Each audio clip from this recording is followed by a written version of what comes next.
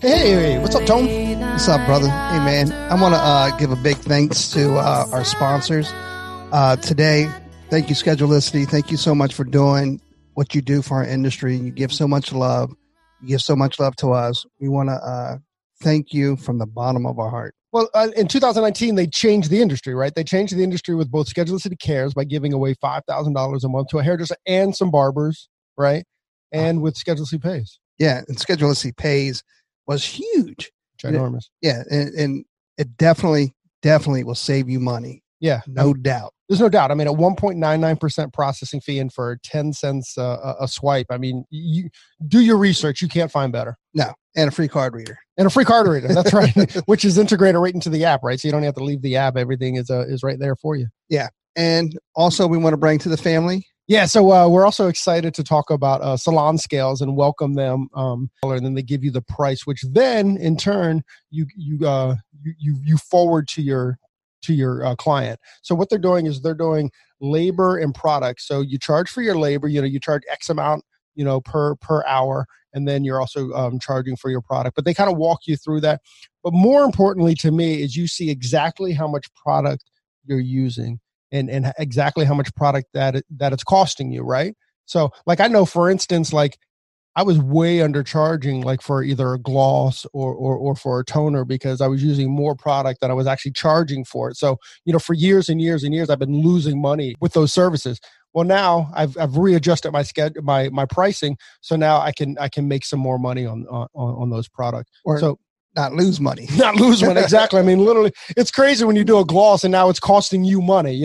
That's just silly to think about. Like taking your car to a mechanic and they charge you for labor and not for parts. Exactly. Right. Exactly. So now they've given us the ability to charge for that. And again, just for me, the biggest aha for me was just the awareness of what these products are actually costing me, because I had no clue before.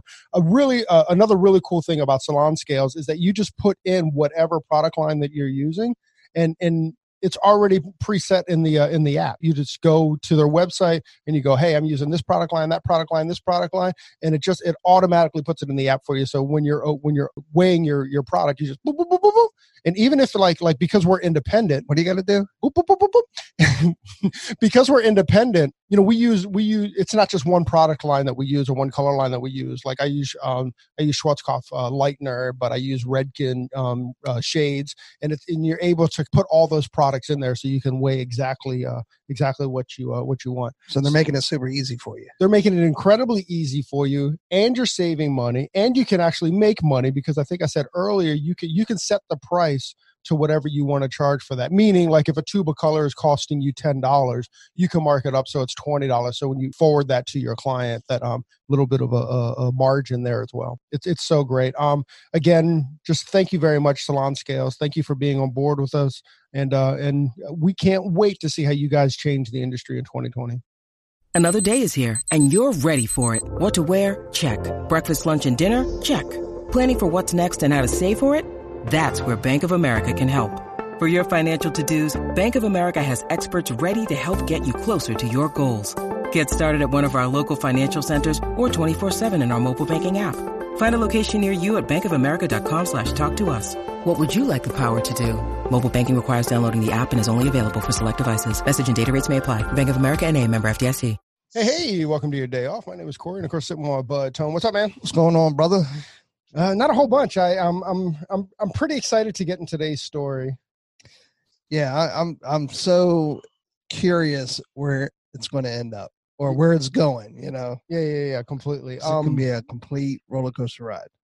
It could be. We'll kind of. I can't wait to get into it. So actually, we talked a little bit in pre-talk, but ultimately, just how proud of the industry that I am.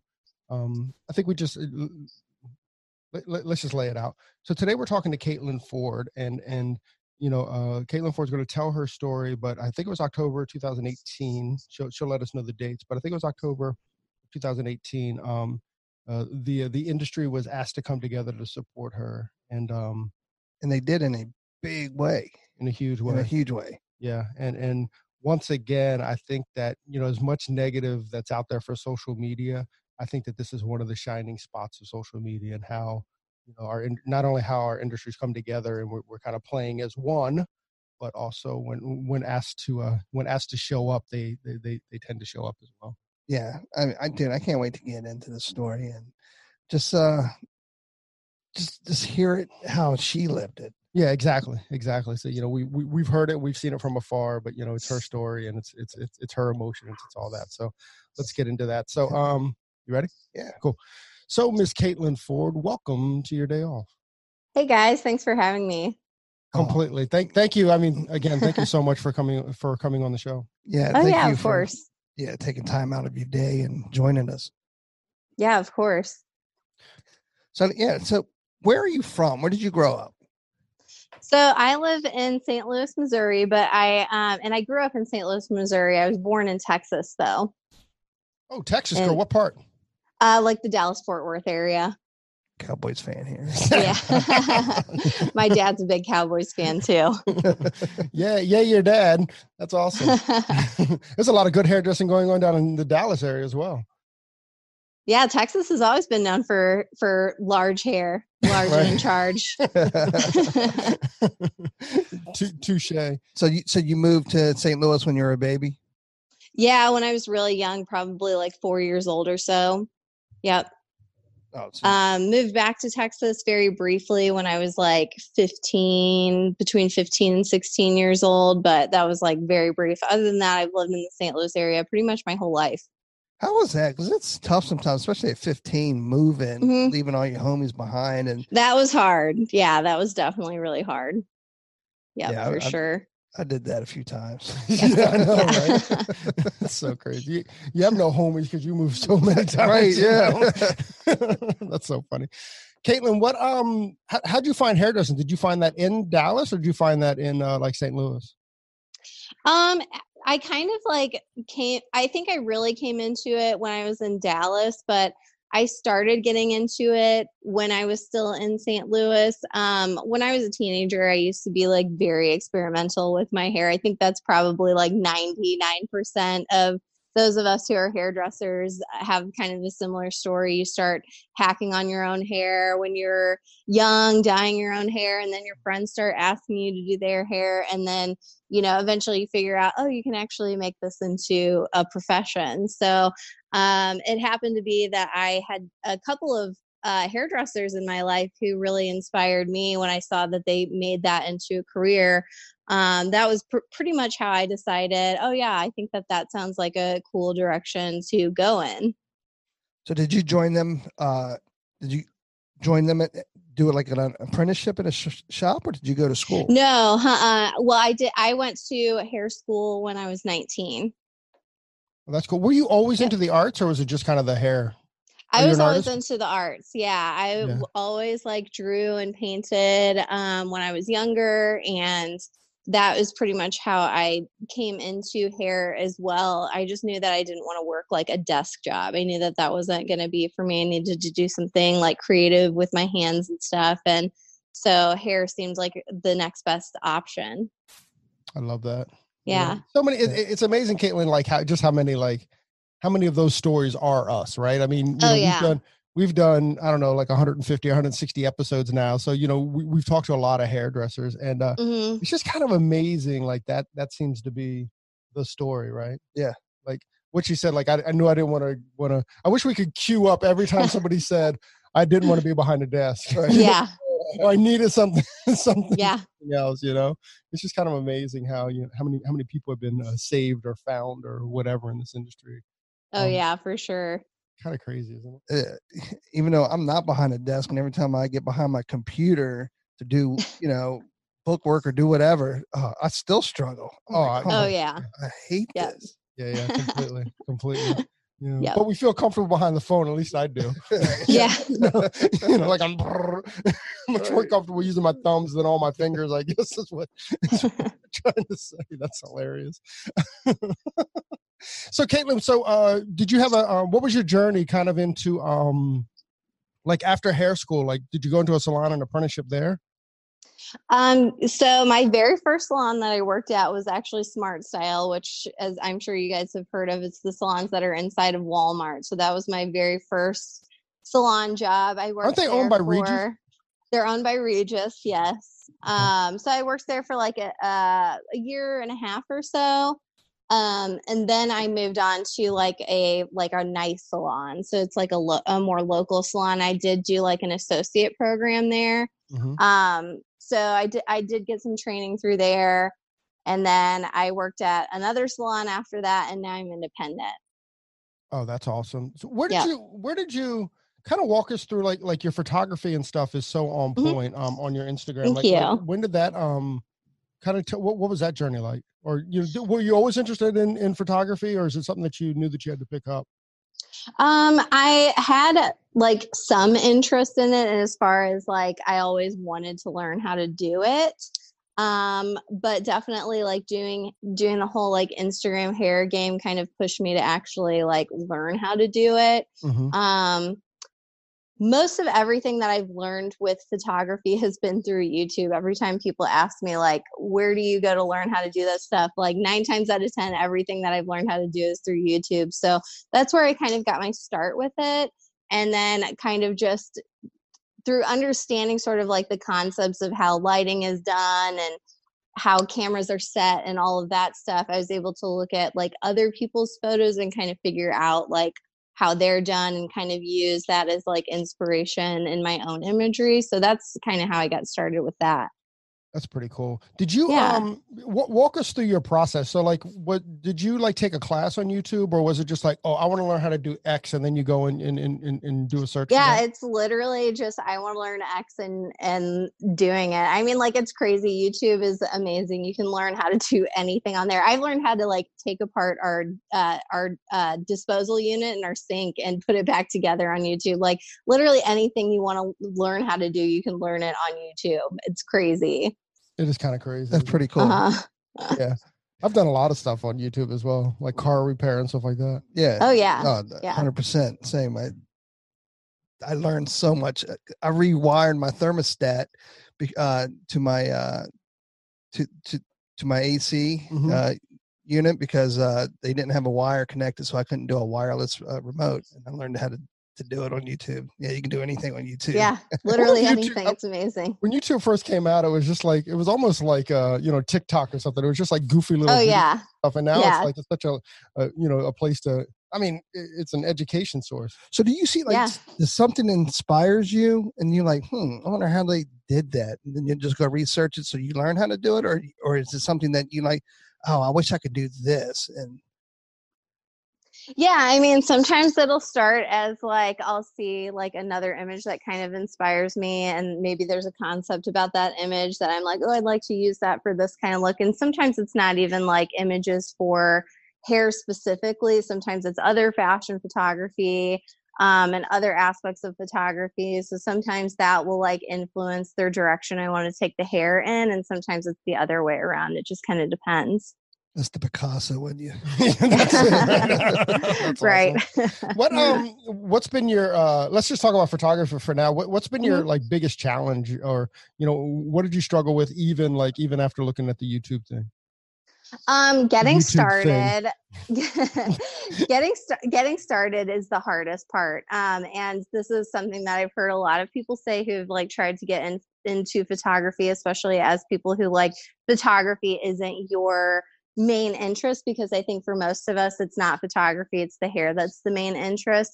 When I first got my camera and started messing around with it and trying to figure out how to put it on like manual settings and do manual exposure and all of those things, I pretty much took like 6 photos with my camera and then put it back in the box, and there it sat for about 6 months before I picked it up again.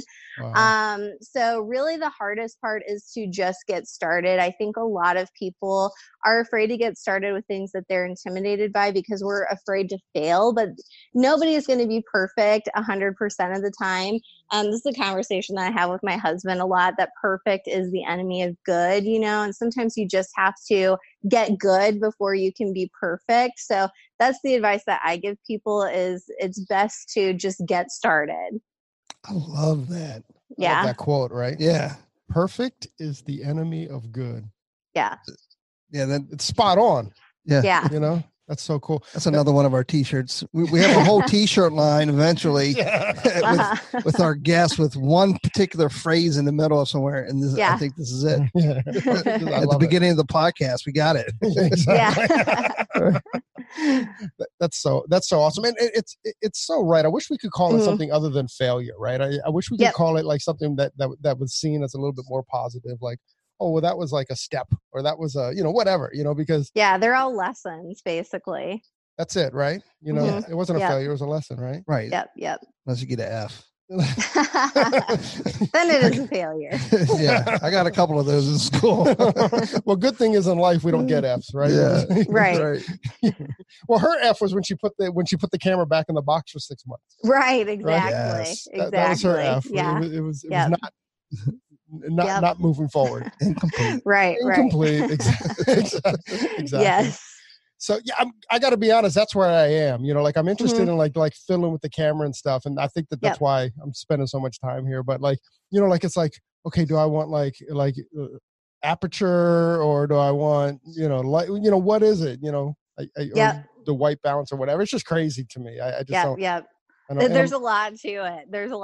It's pretty complicated. I mean, when I started doing it too, a lot of the photographers that I was watching on YouTube, they were saying like to get started, the best thing to do is just take your camera with you everywhere and take pictures of everything. So that's what I did. It wasn't even just taking pictures of hair.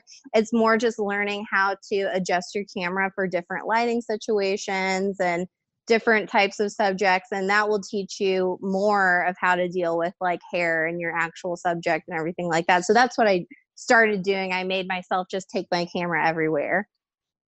That's good advice. That is great advice. And also take it off the automatic. Yes. Just setting. make yourself deal with it. Like you just have to kind of like make yourself like deal with some crappy pictures. Yeah. The good thing about digital is that you just push delete. It's not exactly. it's not like 20 years ago or 30 years ago where you had to like actually like, get them developed and then go, think about what and I think we've literally seen it in our industry, right? Like think about the turnaround now on imaging or being amazing. A photographer, right? Like your learning curve is huge now, right? Because you can see it immediately. It's instant. Yeah, exactly. Like, I can't even imagine you take this picture, you're like, oh, and then 3 weeks later you realize that it was a crap picture, and you can't make an adjustment on the fly. You have 100 rolls you got to develop. Exactly. That's so crazy. I can't even imagine. Well, I'm glad we live when we do. Right? I know, seriously. Right. That's so crazy. And all this with this conversation right now, it's just about the stuff that she's capturing, right? I mean, we're just talking about the photography part of it. You know what I mean? We're not even talking about what she's doing. No, exactly. You know what I mean? The actual image. I know. Well, I was about to ask, like, so, I mean, now I'm going to assume that now once something's in your head, you have enough ability to capture it. Yeah, definitely. Now, when I get an idea for something, I definitely am able to capture it a lot more easily than I used to. And I have more like ideas, and I'm able to be more creative because I do understand like how the settings work and how to create certain effects and that sort of thing. So that's so cool. Yeah. And what other hobbies do you have other than photography and hair? I mean, that's like 99% of what I do. I also started doing YouTube lately, which is also, of course, hair related. Other than that, like if I have any spare moments, I do play like video games and stuff, but that's literally like hair takes up 99% of my work time, my free time, everything. It's crazy. Well, we appreciate that. Yeah, talk about video games. I remember being addicted to video games, and now I have an 18-year-old son, and I can't even. I mean, I feel like I'm a 2-year-old when I play against him. He holds the controller completely different, like just he's throwing gang signs. With I'm like, dude, how are you doing that? I'm like, well, even if you told me, I still can't do it. The dexterity's not there. That's so funny. Oh my God, that's hilarious. Hey, Caitlin, when did you become a copywritten and do your Fringe thing? Let's talk about that. What inspired that? So I started doing this back in 2017. And basically the overall inspiration for it was I'd been doing all these, like, I call them like horizontal placements. So when you see like the lines running horizontally with the color, and in my own hair, I didn't really have a lot creative going on with it for a while. I did have like a yellow ombre going on, but I wanted something that spoke a little bit more to like that horizontal color work that I was doing. And something that kind of like came into my head was something that I always heard like throughout my years in this industry, which was you should always have your hair done the way that you want people to kind of look at you. You know what I'm saying? So like if you're working in a professional salon environment, you should maybe have some balayage, because then your clients will be inspired to get balayage. And so basically I decided to do kind of the same thing with my hair. But I wanted something that I could like touch up myself, and something that I was going to be able to maintain. And sort of this idea to do like just a rainbow bang kind of popped in my head. And I was like, oh, that seems kind of obvious. I'm going to do that. So, cause I was doing shine lines and all kinds of stuff like that at the time. So I was like, it's going to be like a shine line in my bang. So it started with that. The first time I did it, it was kind of a collaboration between me and my friend, Christina Cheeseman, who I'm sure you guys are familiar with. Also St. Louis-based hairstylist, amazing, talented hairstylist. So I told her, she was actually just about to hit 10,000 followers at the time. So I told her, hey, this is the idea that I want. This is how I want you to place it. I bet you we could get you to 10K if we post this whole concept. So that's what we did. And then I just started doing it myself from there. So did she hit it? Yeah. So you can't leave this. She did. Yeah, she got it. Yeah, she got it. She's doing okay. She's doing all right now. Yeah, Right. I think she's at like 50,000 followers or something right now. So she's doing okay for herself. Yeah. And she can thank Caitlin for all those. Right. So do you feel? Do you feel? Well, I meant, did she hit it like In that moment. I know. Yeah, right. Right. So do you feel like if I see like a rainbow fringe, and we see a lot of them now, especially at the hair shows and stuff, and every single time it's Caitlin Ford in my head, right? Like it's like you own that look, no matter who's wearing it, it's your patent. Do you feel kind of like you feel like you can't change now?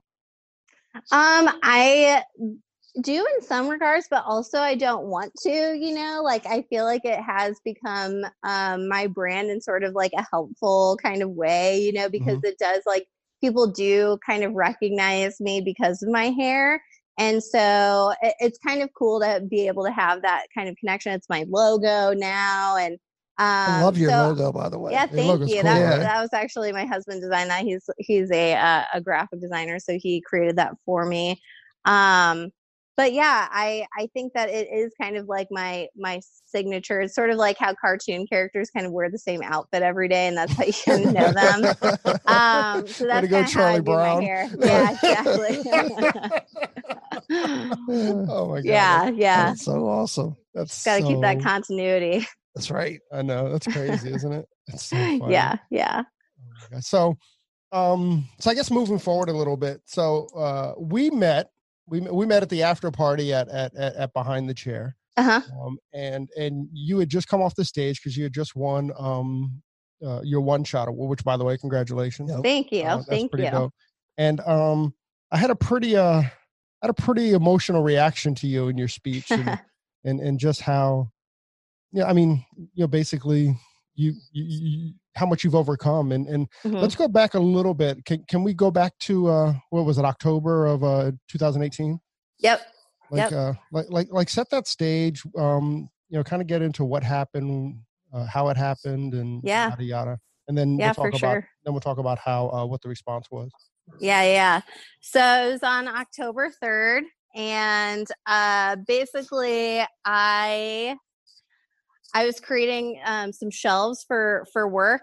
I had actually just started in my studio earlier that summer, and I had some time between clients. I actually had a pretty big gap in my day, and I had these like shelf brackets, and I'd been wanting to put up these shelves for a while. And so I was looking at the time, and I was like, oh, I have plenty of time to go home and, like rip a couple of boards, and then I'll be back like in time for my next client, and then I'll be able to finish putting these products on these shelves. So I pretty much made the one mistake that you're not supposed to do whenever you're touching a table saw. And that is, you should never, ever touch a table saw if you're in a hurry or you're like distracted by something. It should always be something that you have set that time aside to work with the saw exclusively. So I went home and I was cutting some boards for these shelves, and literally I was 3 boards away from being finished. And I was running this board through to cut the width down, and the table saw kicked back. And so for anyone who's not familiar with what kickback is, it's the number one most common cause of injury with a table saw. It's very, very dangerous. And what happens is like the wood will get hung up on the blade, and because the torque of the saw is so powerful, it'll kind of throw the blade towards you. But if you're pushing against the board, it will suck the wood back in, and it all happens in like a split second. So the table saw kicked back and it tossed the board towards me, and my hands were on either side of the blade. And because of that jerking, my hand slid sideways. And because I was pushing on the board at the same time, it sucked the blade back through the saw, and my finger was right there, and it took my finger off. And a lot of people have left me comments like, why didn't you like just pull your hand away like as you realized that it was going through your finger? But I cannot impress enough to people that this happens like literally in a split second. There's no time to think. It happens lightning fast. Luckily, I was pulling my hand away at the same time that this was happening, because my thumb would have come off next. If I would not have had the wherewithal to pull my hand away as this was happening, it would have taken my thumb off too, because that was the direction it was headed. So that was what happened. So of course I started like screaming bloody murder. I was just absolutely like just horrified. Like in my own head, I just watched this happen. Like I remember every single second of it. And I am just, this is not real. Like in my head, I'm just like, this is not real. This is not real. So I grab my hand, I start putting pressure on it. My neighbor next door heard me screaming. He ran into the yard. He helped me call 911 to get an ambulance there and everything. And my husband actually, unfortunately, had like about 45 minutes before this happened, he had taken his bike, because he rides a bike for exercise. He had driven his bike about 45 minutes away from the house and was like 20 minutes into his bike ride. So tried to get a hold of him and everything like that. So got an ambulance ride to the hospital. And then, met with surgeons eventually after getting, admitted and all of that fun stuff. And so Caitlin, let me, I'm going to slow you down just a little bit. So when you lost the finger, like now we see that, it looks like it's part of your hand that's missing as well. Was that the initial cut, or or was that post-surgery? Actually it literally, did they try to save the finger? Yes, they did try to save the finger. And it is just the finger that's missing. So it's pretty much all the way to like this knuckle bone, you guys can see. So that's where it is. So I didn't even have any like broken bones to heal or anything like that afterwards. They just took the entire thing off, because there was literally like a little splinter of a bone shard left of the base of my finger. There wasn't even enough left to leave like a nub or anything like that. So yeah, they did try to save the finger. And there was like a whole like ordeal that I went through with that. It was pretty awful, like the roller coaster of emotions. And they did tell me from the beginning that, fingers are difficult to reattach, because, you're dealing with like teeny tiny little arteries and nerves and these types of things. And usually when you do get your finger reattached, you have very limited mobility with it. You have pretty much chronic pain with it. I told the surgeon when she was warning me of all of these possible things, I was like, I don't care, I want to try to reattach it. And the hospital that I was at was actually like it's definitely the number one hospital, probably in the Midwest for hand surgery. Like they have amazing hand specialists there. So if anyone was going to get it reattached, it was going to be them. Mm-hmm. And so the first day, when I was in the hospital, I woke up, and actually, speaking to like the industry support and everything like that, this was kind of like the moment, because I went into this first surgery. I met with the surgical team, and I was going into the surgery feeling beyond down, because I felt like an idiot. I felt like I just felt really, really stupid. It's kind of like when you stub your toe and then you're kind of like, "Hi, you moron. Like, why'd you do that?" Yeah. You just feel like an idiot. Done that a whole bunch. So I was just really dreading like people, learning about what happened to me, because I was like, everyone that I know is going to think that I'm an idiot. Talking about people learning what happened to you. Yeah. When your husband came back from his bike ride and he learned what happened to you on a cell phone, obviously you're already at the hospital and, maybe being prepped for surgery. I mean, what was his reaction? I mean, did he just come to the hospital all sweaty and salty? He met me in the hospital in his cycling gear, like covered in sweat. And, so he hoofed it back to St. Louis so that he could get to me and everything. So he was, and that was another thing. Yeah, I was definitely dreading his reaction as well. I was like, oh my God, my husband's going to think I'm a fucking idiot.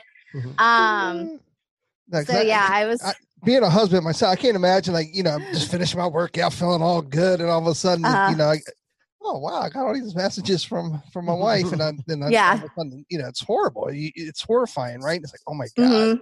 Mm-hmm. You kind of like feel that, hey, I wasn't there, or, I don't know. Yep. Yeah.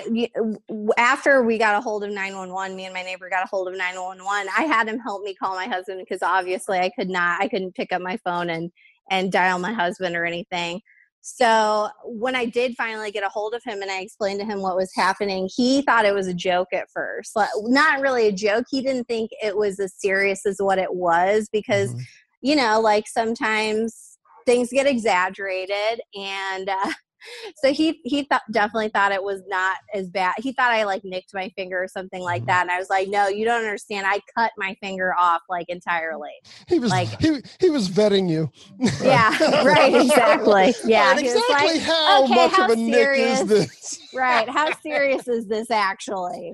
So yeah, wow. No, he realized really fast that it was as serious as an amputated finger. It was really bad. You said when you were going into surgery that you were feeling kind of down, but I kind of went back and I read those first couple posts when your injury happened, and I don't know if you intended it or not, but it almost felt like you had like a little sense of humor about it, and not like a ha-ha sense of humor, but like, hey guys, guess what I just did? It was kind of that I don't know if you've read them since, but that's what you said. She said, guess what, guys, it's not a nick, it's a whole finger. It's the whole finger. And I think that was kind of what you said, or that was kind of what it felt like. So like, how did you, even in hindsight, like I'm blown away that you even had like that kind of perspective on it at that moment. Mm-hmm. Yeah, I definitely, that's kind of how I deal with bad stuff, is with dark humor, and I get in kind of a place, well, there's nothing I can do about it, so it is what it is. And so I definitely did kind of joke about it, because that was the best way for me to kind of deal with it. That was the easiest way for me to kind of deal with that really hard situation. And so yeah, I definitely remember like making some jokes and that kind of thing. Because I think whenever you're in a situation like that, if you can find something to smile and laugh about, at least that will kind of keep you afloat, she kind of got it from her husband when he was vetting her, right? It's Yeah. like, is it a Nick? Exactly. So when you're there and you're trying to they're trying to save your finger, right? Yeah. At what point did they said we cannot save this? And what was your reaction to it? Man, so the first day I woke up from surgery, and like I said, going into surgery was a super low point. When I woke up the first day from surgery, it was like a super high point. I actually woke up to like over 1,000 messages on my phone of just like encouragement and support, like the entire industry just raining down like just love bombs on me, which was amazing and definitely much needed at the time. And that first day, everything was looking up. When I woke up, my surgeons had said that my pulse in my reattached finger was the same as it was in my other finger, which is like unheard of. It was amazing, and I was not supposed to have like anything solid to eat for the next 24 hours in case I needed to go back into surgery. They were feeling so confident by that evening that they allowed me to actually eat food. And so everything in the beginning was looking really, really positive. And by the way, this first surgery took 12 hours. It was 12 hours. It was done under a microscope because they had to reattach all those little teeny tiny arteries and everything like that. So this is a very precision surgery. So the evening of that very first day, they told me that I would have a care team coming in to change my bandages and fit me for a splint the next morning. And I remember kind of thinking the splint thing seemed kind of odd because I was supposed to be there for 5 to 7 days of recovery to make sure that there were no blood clots and everything was attaching the way that it was supposed to and working the way that it was supposed to. And so the next morning I woke up, and just so you know, like when I first woke up from the surgery and for these next 5 to 7 days of recovery, my arm was suspended in this cast, and they had it wrapped up in this big inflatable. It looked like an inflatable like bounce house or something, and it was being pumped with hot air. It was called a bear hugger, and it's being pumped with hot air, and it's supposed to help circulate blood flow to your limb. They have you on blood thinners, everything that they can do to keep the blood flowing without it clotting. And this is really important. The room was also heated to 85 degrees. So it was very hot. And I can't remember what they called it. It's something like the tropical protocol or something like that. Right. It's literally like they keep the room hot to keep your blood flowing.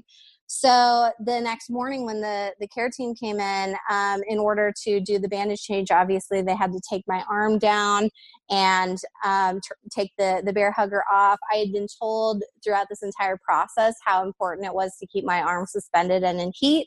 So they do the bandage change, and then this woman comes in to make a splint for me. And that was kind of the moment where things kind of started to like be off. So she started to fit me for the splint, and she seemed like she was really kind of like struggling with it. She was knocking into my finger, and my finger was like hooked up to a pulse monitor. And I just remember it was taking a really long time. Like it was taking a long enough time to where all of those things that they had said before about like your arm needs to be suspended, your arm needs to be staying in the heat, like that is like playing in my head. I'm like kind of tapping my foot like, okay, let's like get this ball on the roll, you know. And all of a sudden that pulse monitor that's in my finger just flatlined. And so my nurse ran in, and he was just like, you know, how long has her arm been down? How long has it been out of heat? He starts using another little Doppler monitor to try and find like the pulse of my finger. Can't find it. They call the surgical team to get somebody in. They come in, they start looking for the pulse. They can't find it. And they're like, it looks like, you know, this is not going the direction that we were hoping it was going to go in right now. They said, we think that there's probably like a clot in your finger. And so we'll take you into another surgery to try and clear that out. But because they had already been so confident about, my recovery and everything like that, I had already eaten dinner the night before, breakfast that morning. So I had to wait hours until I was able to go back into surgery, until that food was digested, because you can't eat food when you go into surgery.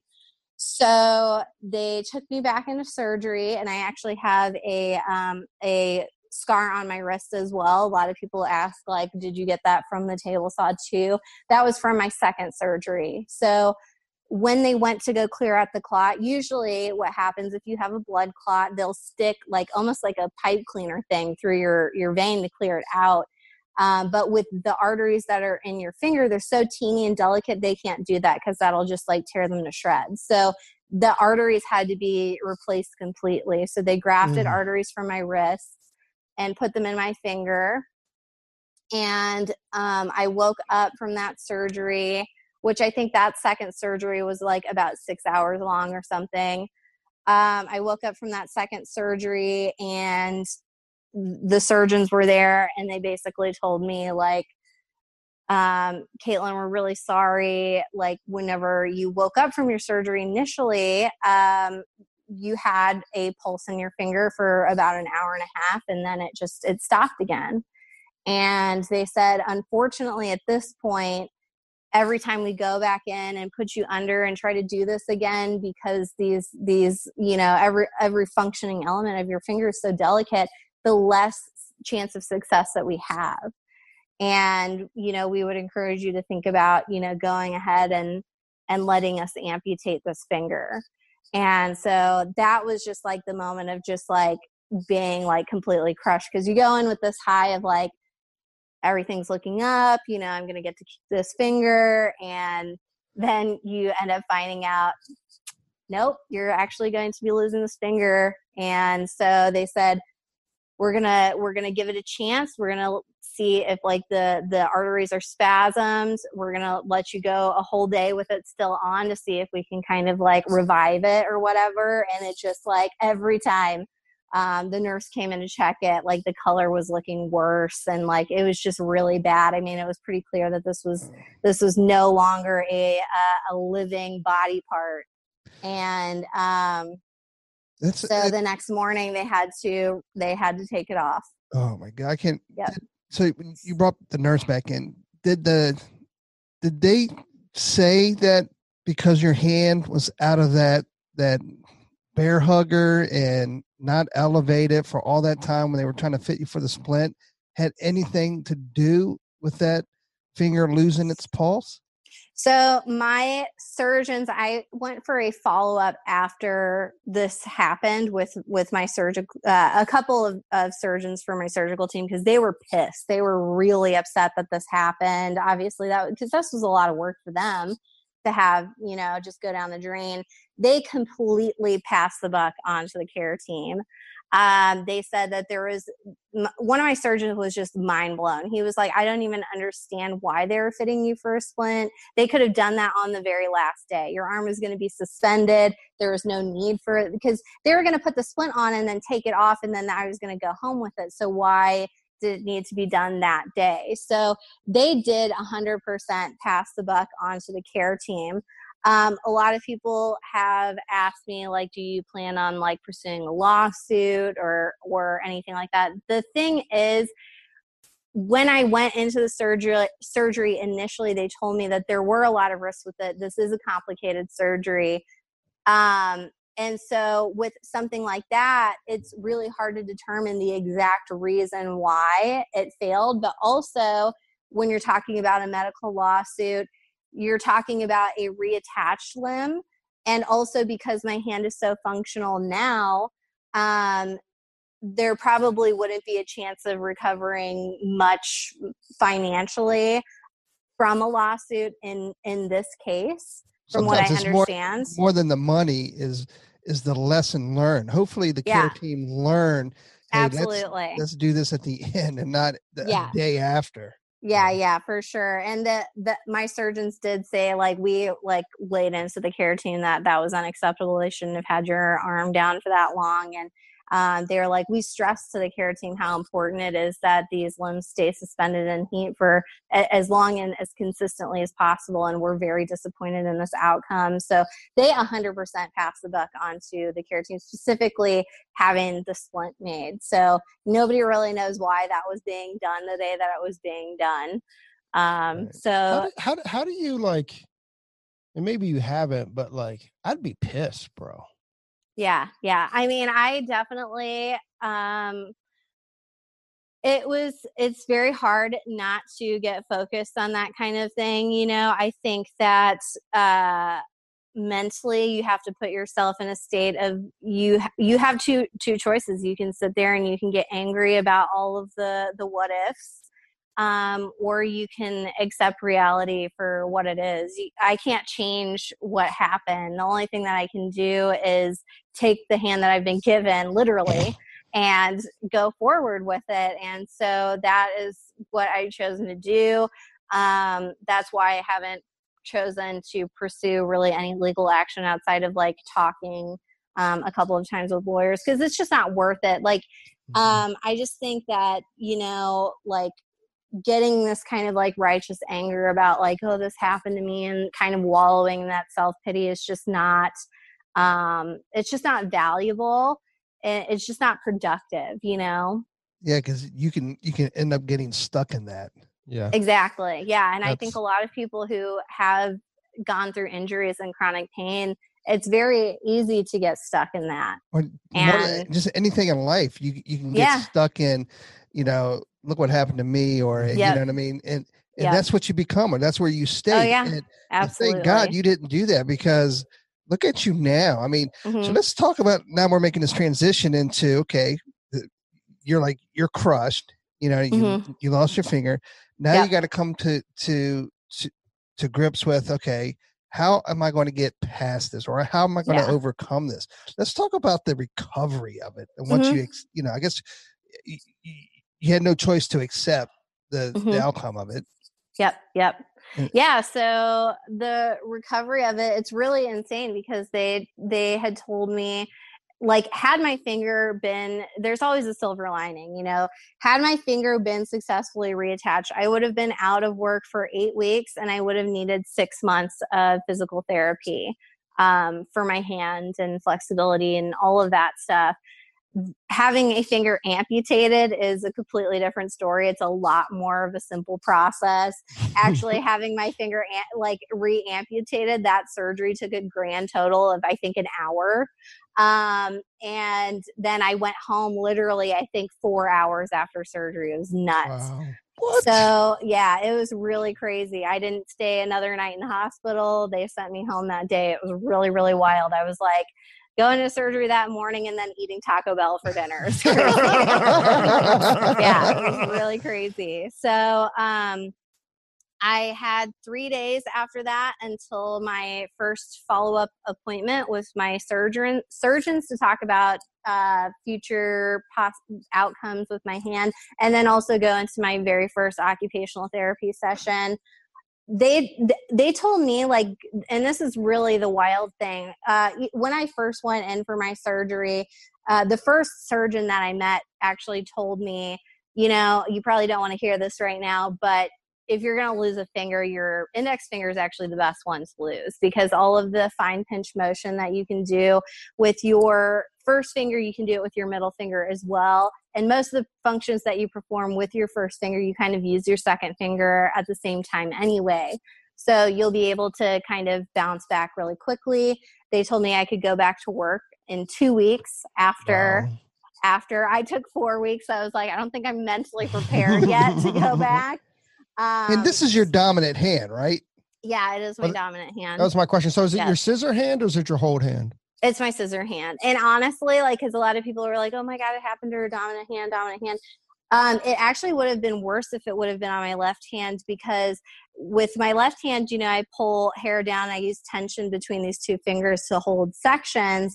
You can't hold the same kind of tension between these two fingers. And you can kind of push those fingers together and feel that you can't hold that tension the same way. So it actually would have been worse if I would have cut my index finger off of my other hand. My other hand's a lot more functional without it. And like, even when you cut though, you barely, that's kind of a lame hand anyway. That's kind of a lame finger anyway. You don't use it a whole lot. You mostly use it like for balance. I would always rest my pointer finger on my scissors for balance.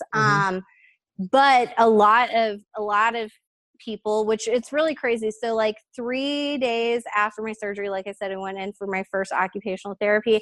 They told me, use your hand as normally as possible. That's the best thing that you could do within reason. Don't tear your sutures or anything like that. But any function that you feel comfortable performing, do it. So I had a pair of scissors at home, and I would just sit there and practice with it. And I did share on my Instagram myself using my scissors. And I've watched that several times, and amazed every time by you. Yeah. It's pretty phenomenal. So I posted that video, and then Joel Torres saw that, and he ended up posting a video of himself using his scissors without using his index finger. And it kind of started this like chain reaction of all these hairdressers posting in their stories, trying to use their scissors without their index finger. And it was really cool seeing like Joel Torres and a lot of other people, they were able to do it perfectly without their index finger. So that was like very, very encouraging. That's very, very cool. Yeah. What about other stuff? What about, foiling combs or putting foils in the hair and stuff like that? What was that adjustment like? It's really crazy because like, you don't realize like whenever somebody tells you, hey, in 2 weeks, you're going to have pretty much the same amount of function in your hand. You might have lost a little hand strength, but for the most part, you're going to have almost the same function in your hand. That doesn't seem real until you kind of like actually do it. Mm-hmm. So foiling and everything, it was surprisingly pretty easy. When I first went back to work, I was running probably about 15 minutes behind on each client. Wow. And honestly, I think that's kind of normal anyway. So with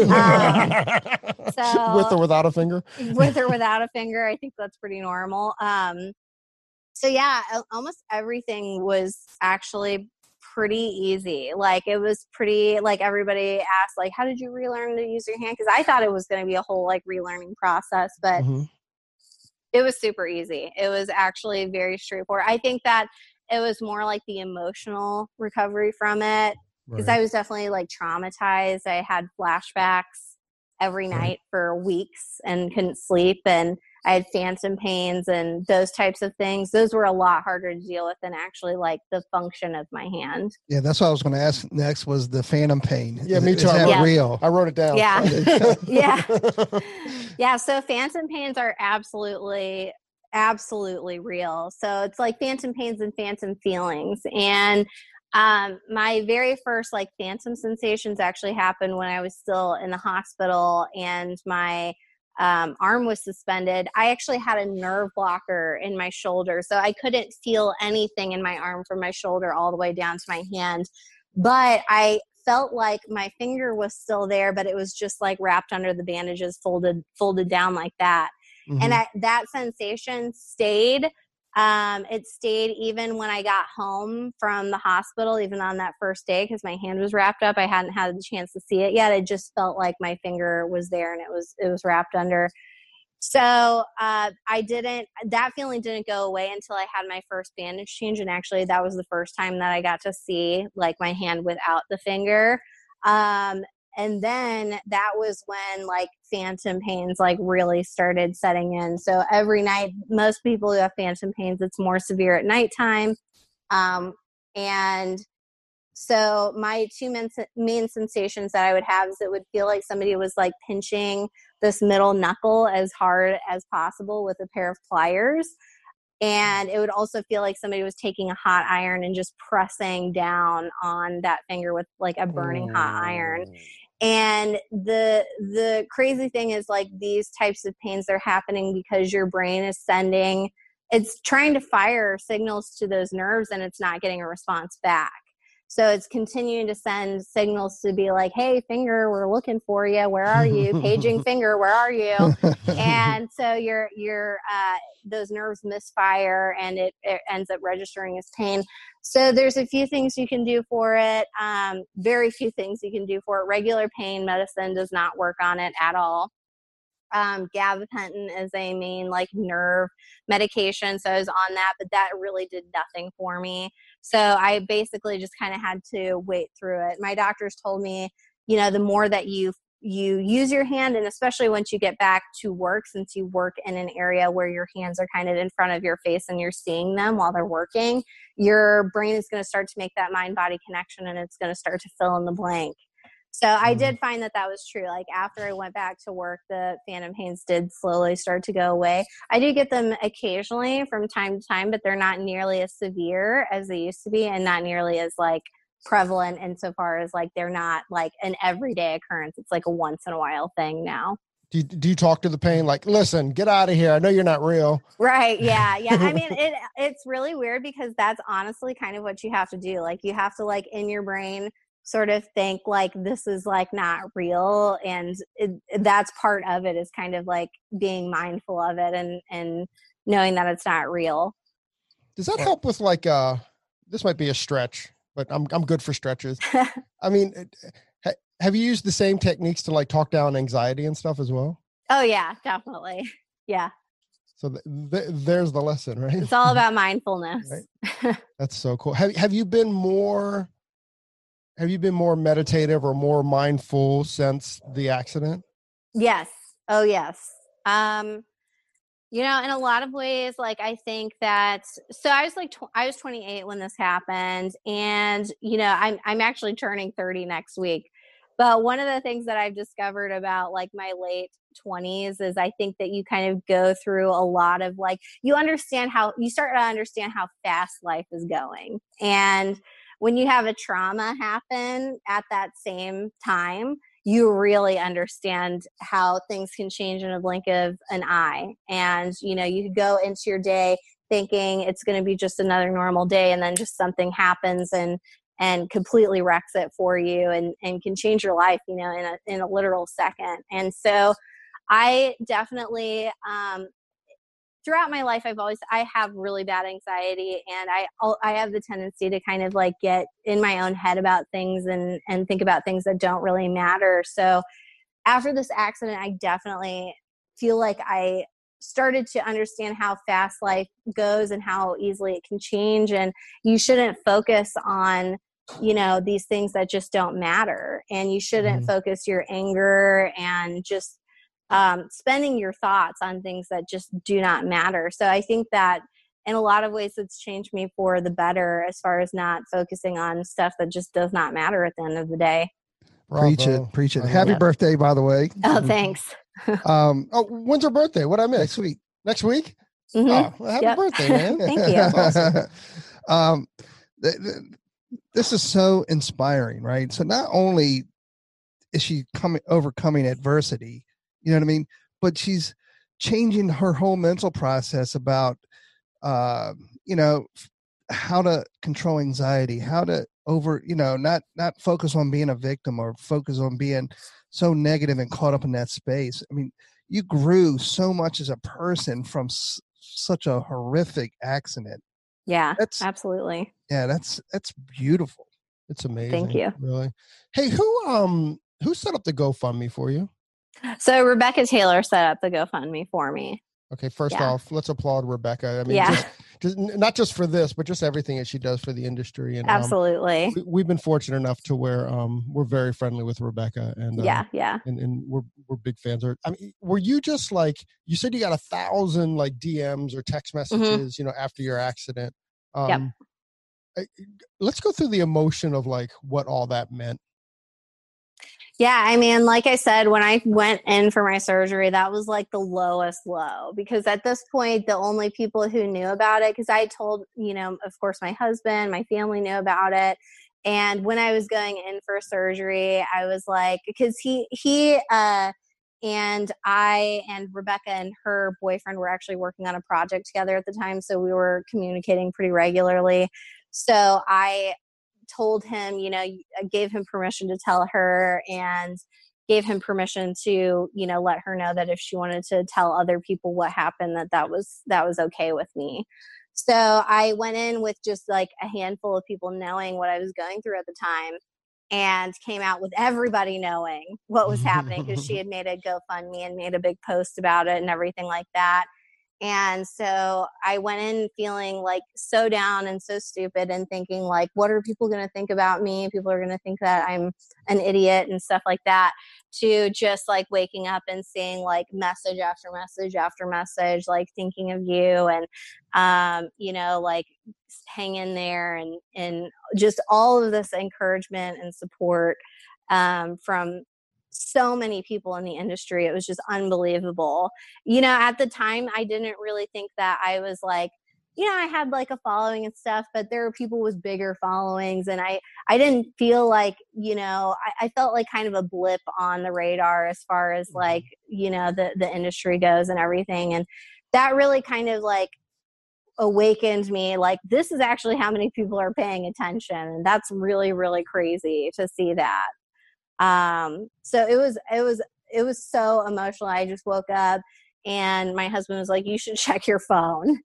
And I just look at it and I just like instantly started crying, like just uncontrollably sobbing, because I just could not believe how many people were being like so kind and so supportive to me.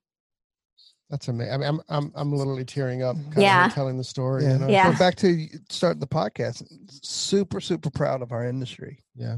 Yeah. And again, I don't know if this happens. I mean, I'm going to go out. It doesn't happen without the social media influence. It doesn't happen, without us as hairdressers being able to connect hairdresser to hairdresser, like when we started the podcast, that's kind of what we wanted to bring. We wanted to bring an area where we can connect, to one-to-one, as opposed to, having to, go through any other channels to connect. Yeah, absolutely. I think social media has created, it's created all of these like little sub communities of people with like certain interests. You can have a community in any interest, and hair is exactly the same way. And it's wild because social media has created sort of this camaraderie, I feel like, around hairdressers. I feel like on social media, hairdressers tend to be very protective of one another and a lot more community focused and not nearly as competitive as even like inside of like a salon environment. You know what I'm saying? This industry is so just notorious for being catty and full of drama and those types of things. But on social media in general, I don't think that's very true. Like people really look out for each other. It certainly isn't the majority, right? No, like it's it not. Certainly, we've said it a lot on the podcast, unfollow negativity, hashtag unfollow negativity, and I think that we're starting to evolve into that. I think that there was a time where, we were bringing backroom stuff to social media, but I think that social media is kind of, or certainly our industry, the people that are in it are starting to move past that. And take Rebecca Taylor, we're friendly with I'm name dropping here, but our friend Philip and all these like people that are really kind people. And they're really sweet people, and I think that the kind cream comes to the top. It does. And it does. And if you're playing in that negative space, I don't think that you're not going to get the recognition that you're looking for. No, you're definitely not. And I have definitely in the past, there's been posts that I've made that have been sort of like that backroom industry negativity. And it's something that I've completely eliminated from my platform altogether, because first of all, when you do that stuff, it makes you less relatable to your audience, because not everybody understands what you're talking about. Not everybody understands the specifics of like the instance that's causing you to make that post. But second of all, putting yourself in that negative headspace constantly is just sort of setting yourself up to just be an angry, unhappy person. And there have been several people on social media who I've seen, it's almost like they kind of weed themselves out. They get in these negative mindsets. They sort of start wars and drama with all these different people for all these little reasons. And it's almost like the industry kind of like puts them in a corner and says, all right, well, we're not going to deal with you, you know? Was this when you were doing these, and thank you, by the way, for admitting that you played the, can we call it the mean girl thing? Yeah. Not just girl, but backroom stuff, because boys are certainly guilty of it too. Thank you for admitting to that, because I think that's a big takeaway as well. Was definitely. That, were those posts before or after the accident, or both? Oh, that was before. Before. Yeah. And that was definitely something that I had to, and like I said, it was never anything like specific. I would never like call anybody out or anything like that. It was just focusing on the things that I was really unhappy with. And, you know, I think it's one thing to recognize the things in an industry that's not making you happy, but then there's an understanding of I can't really do anything about this, and I should just, you know, kind of focus on the things that I do have control over and kind of move from there. You know what I'm saying? So that was, you know, one part of me kind of learning this lesson of like, life is short and don't focus on this crap. You mentioned life lesson, which is perfect, because if you talk about negativity and that's your focus and you get caught up in it, guess what? That brings more negativity. Yes. Right? So you build that mountain versus you had a nice shift to where you focus on positivity and the good things in your life, and look at you now. It's nothing but beautiful goodness. You know what I mean? And that's where you're building your mountain. That's so great. So if you had anything you want to, you know, especially to our audience, what advice would you give them? I mean, I definitely think I would say definitely try to focus on like the good. It can be hard. And I've actually even talked about on my page, like it's kind of a fine balance, because there is a point where you kind of have to face reality. Not everything is positive, rainbows and sunshine and all these things all the time. I think it's important to be like a realist, but at the end of the day, you know, when you are going through something hard, you do reach kind of a crossroads where you can continue down this path of sort of wallowing in that really bad place, or you can change what you actually do have control over, and you can take that and as a learning lesson and move forward and just try to do the best that you can, you know.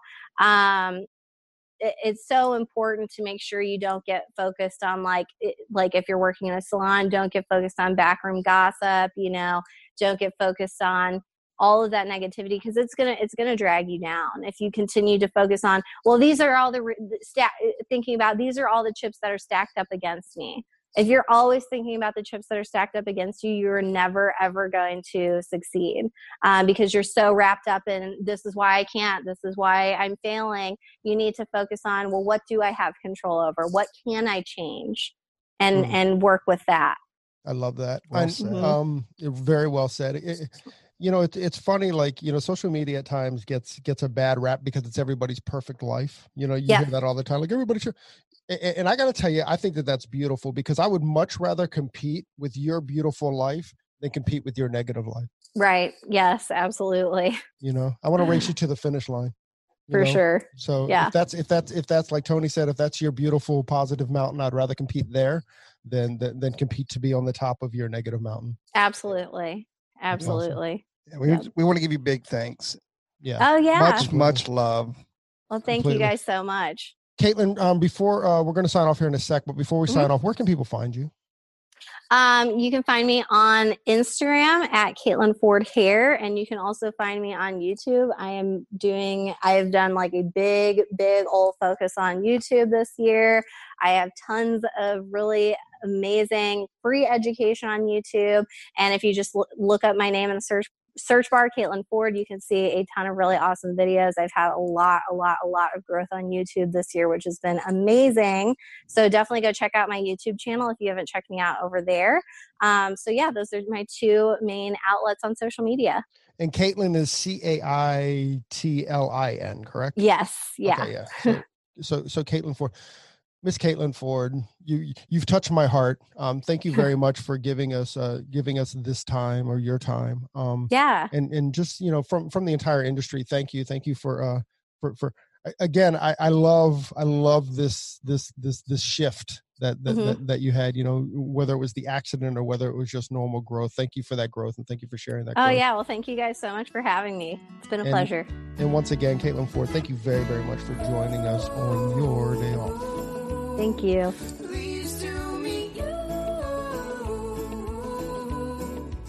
Hey, so there it is. Hey, this is a message that we've been trying to bring, I don't know, for the last couple of months, actually since we started the podcast. Hey, so if you like the podcast or if you find that it's useful, please leave us a review, a 5-star review on iTunes. Leave us a rating and a review. But if you don't like it, forget about it. Yeah, totally forget about this message. We also want to thank Sarah and Blaine from Pretty Gritty. Sarah and Blaine, they are a band out of Portland, Oregon, and we just want to thank them very much for allowing us to use their song, Pleased to Meet You, on our podcast.